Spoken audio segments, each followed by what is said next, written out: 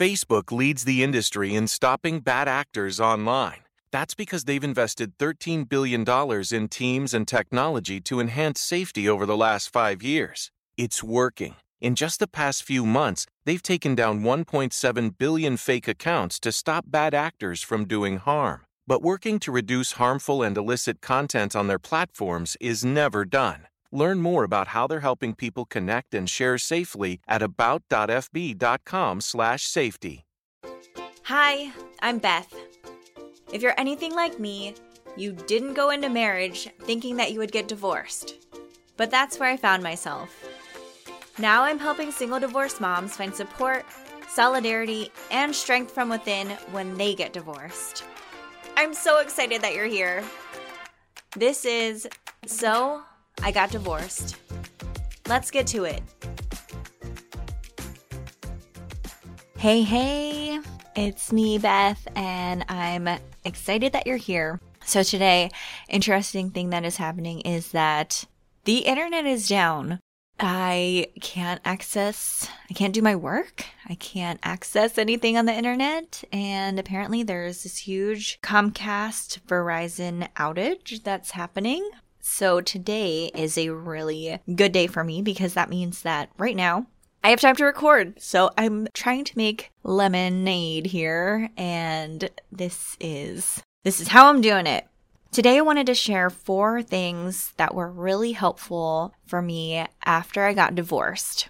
And I'm hoping that they will also help you too. So one thing that was super important that I did was go to therapy. Now, I was going to therapy before I left my marriage, and that was super helpful for me because I could get a neutral third party's take on my situation, and I could hear an unbiased person give me feedback on what I was experiencing.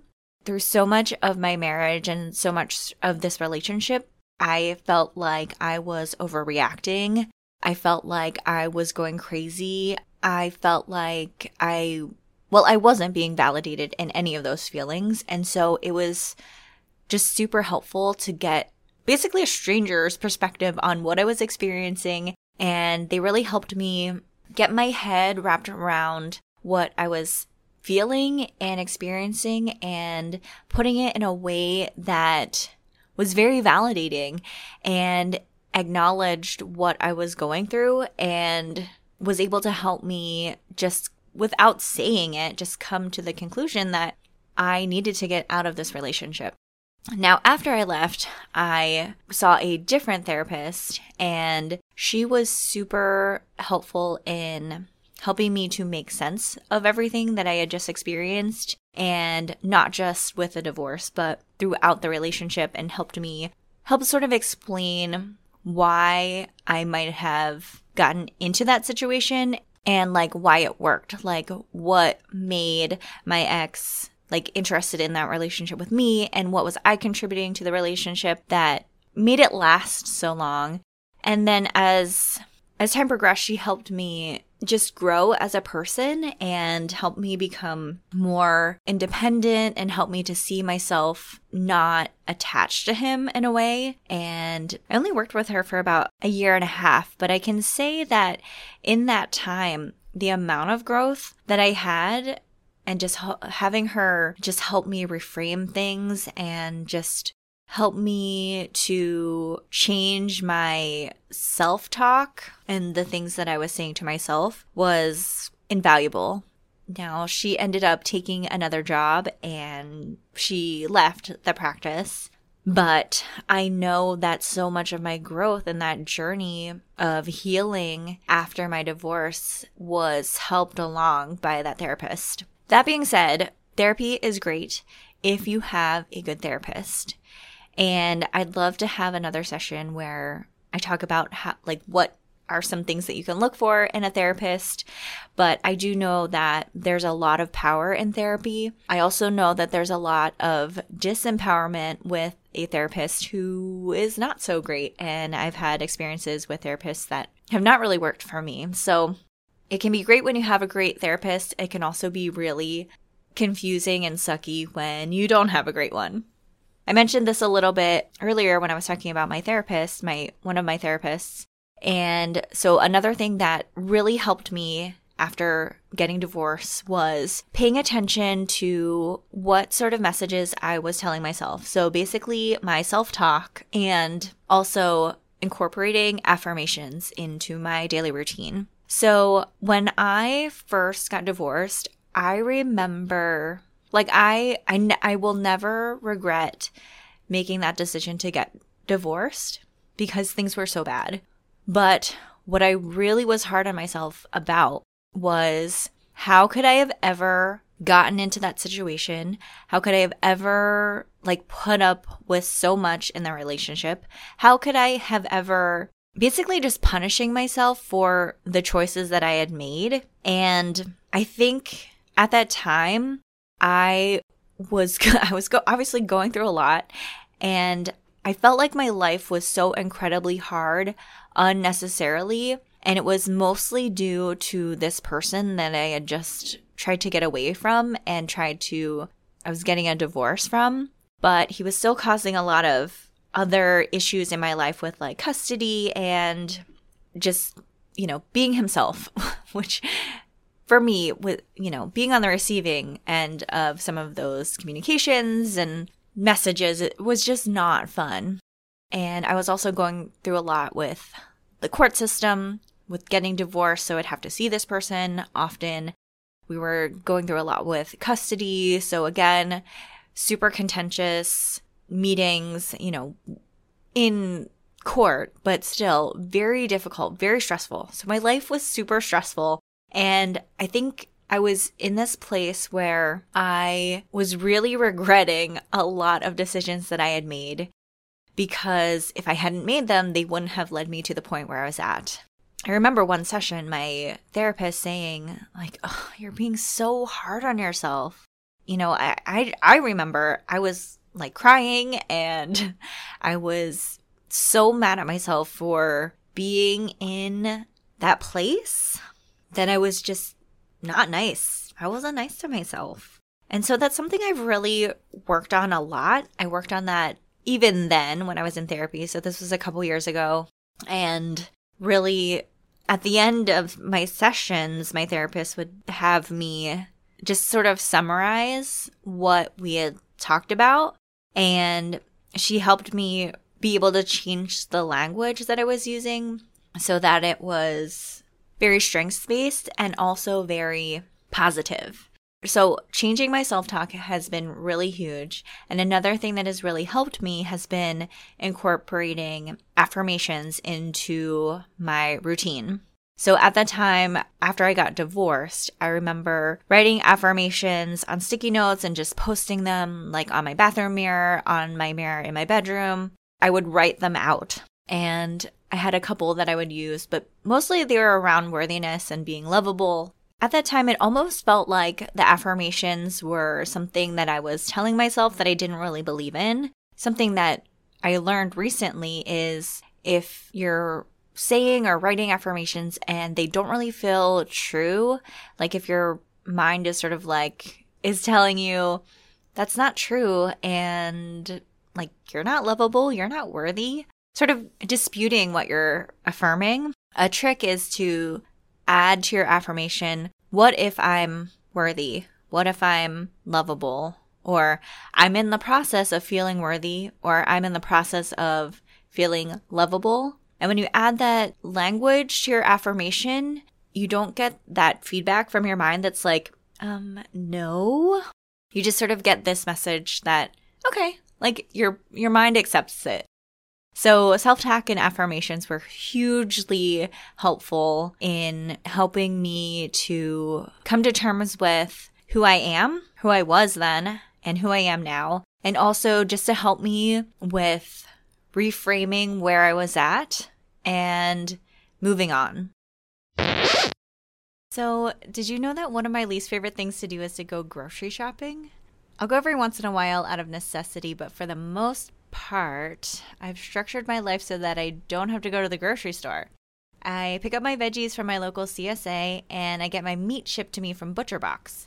So what I love about ButcherBox is that you can customize your box with beef, pork and or chicken, and there are lots of new items that you can add on. So if you know you like a particular cut, you can see what their member specials are and just add it to your order. It arrives frozen to your door so that all you have to do is just throw it into your freezer, and then you never have to go to the grocery store. Or that's at least goals for me. You can get $30 off when you try Butcher Box. Just click the link in the show notes to get started. Okay, so number 3. Number 3 is about focusing on what you can control. So right after I got divorced, I was wildly stressed out. It was a very emotional time, very stressful. And the one thing that helped me get through that time was focusing on what I could actually control. And I remember I had a list written at my desk at work, and it had a list of about, 10 things maybe. So I could control what I eat. So, for a long time, having like healthy food has been a priority. So I can control what I eat. I can control what my kid eats.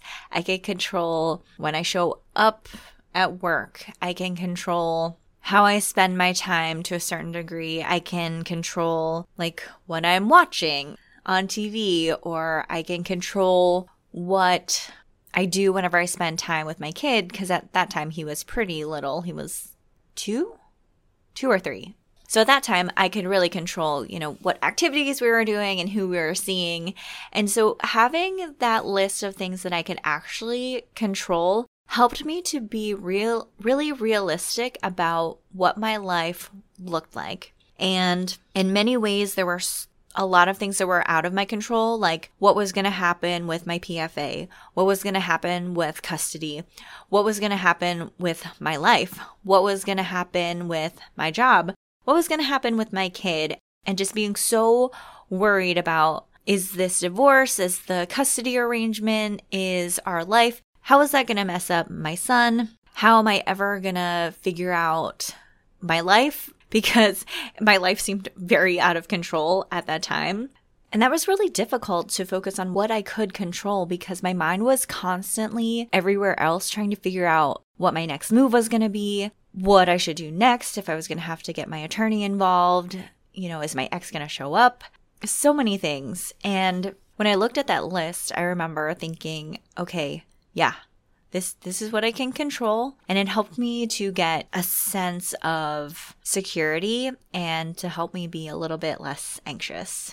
All right, and the last thing that was super helpful for me after I got my divorce is that I tried to find little things in my life that brought me joy. And so I had to be very intentional about this because, like I said, my life after divorce was very stressful, not fun, and I was tired a lot. One thing that I did do for a little while was that I went to the gym with friends. And so I really did enjoy working out, and I was going to a CrossFit gym then, and it was mostly just one day a week that I could go, but it was a commitment that I made, and it was like social hour, but also exercising. So I would get those endorphins going. It was something that I was doing that was just for me. And it did actually bring me a lot of joy. It brought me a lot of joy to do something that I really liked doing previously. So 5 or 6 years before that, I had been working out pretty consistently.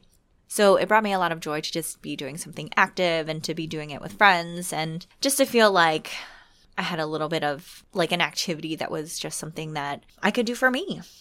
I would say that even now I have a lot of trouble figuring out what things I do that are just for me that actually bring me joy. Now I really focus on making sure my bird feeders are filled so that I can watch the birds from my porch, and that brings me a lot of joy. And I focus on making sure my son and I are having some quality time because that really brings me joy. And I make sure that I'm doing parts of my ritual that really bring me joy, like making coffee and just taking a minute in the morning when I'm by myself and my son hasn't woken up yet, that actually bring me joy.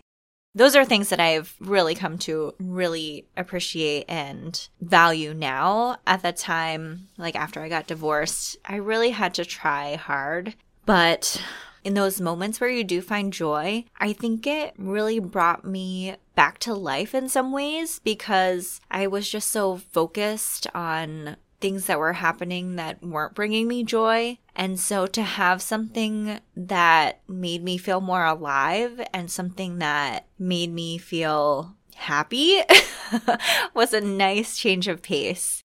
So therapy, positive self-talk and affirmations, focusing what you can control, and finding little things that bring you joy are the 4 big things that were super helpful for me post-divorce.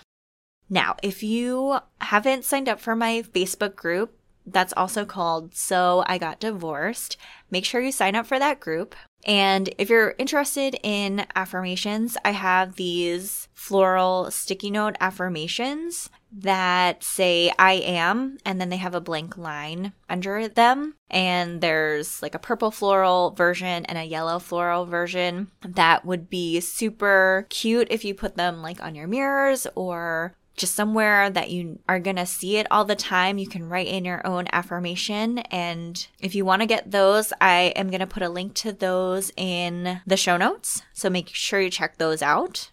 And I just wanted to leave you with a couple of affirmations. And I'm going to say these in a way that I mentioned earlier. So what if you are enough? What if you are worthy? And what if you are lovable? Until next time. Thanks for listening. Make sure you subscribe to So I Got Divorced so that you don't miss an episode, and follow me on Instagram at So I Got Divorced. See you next time. Facebook leads the industry in stopping bad actors online. That's because they've invested $13 billion in teams and technology to enhance safety over the last 5 years. It's working. In just the past few months, they've taken down 1.7 billion fake accounts to stop bad actors from doing harm. But working to reduce harmful and illicit content on their platforms is never done. Learn more about how they're helping people connect and share safely at about.fb.com/safety.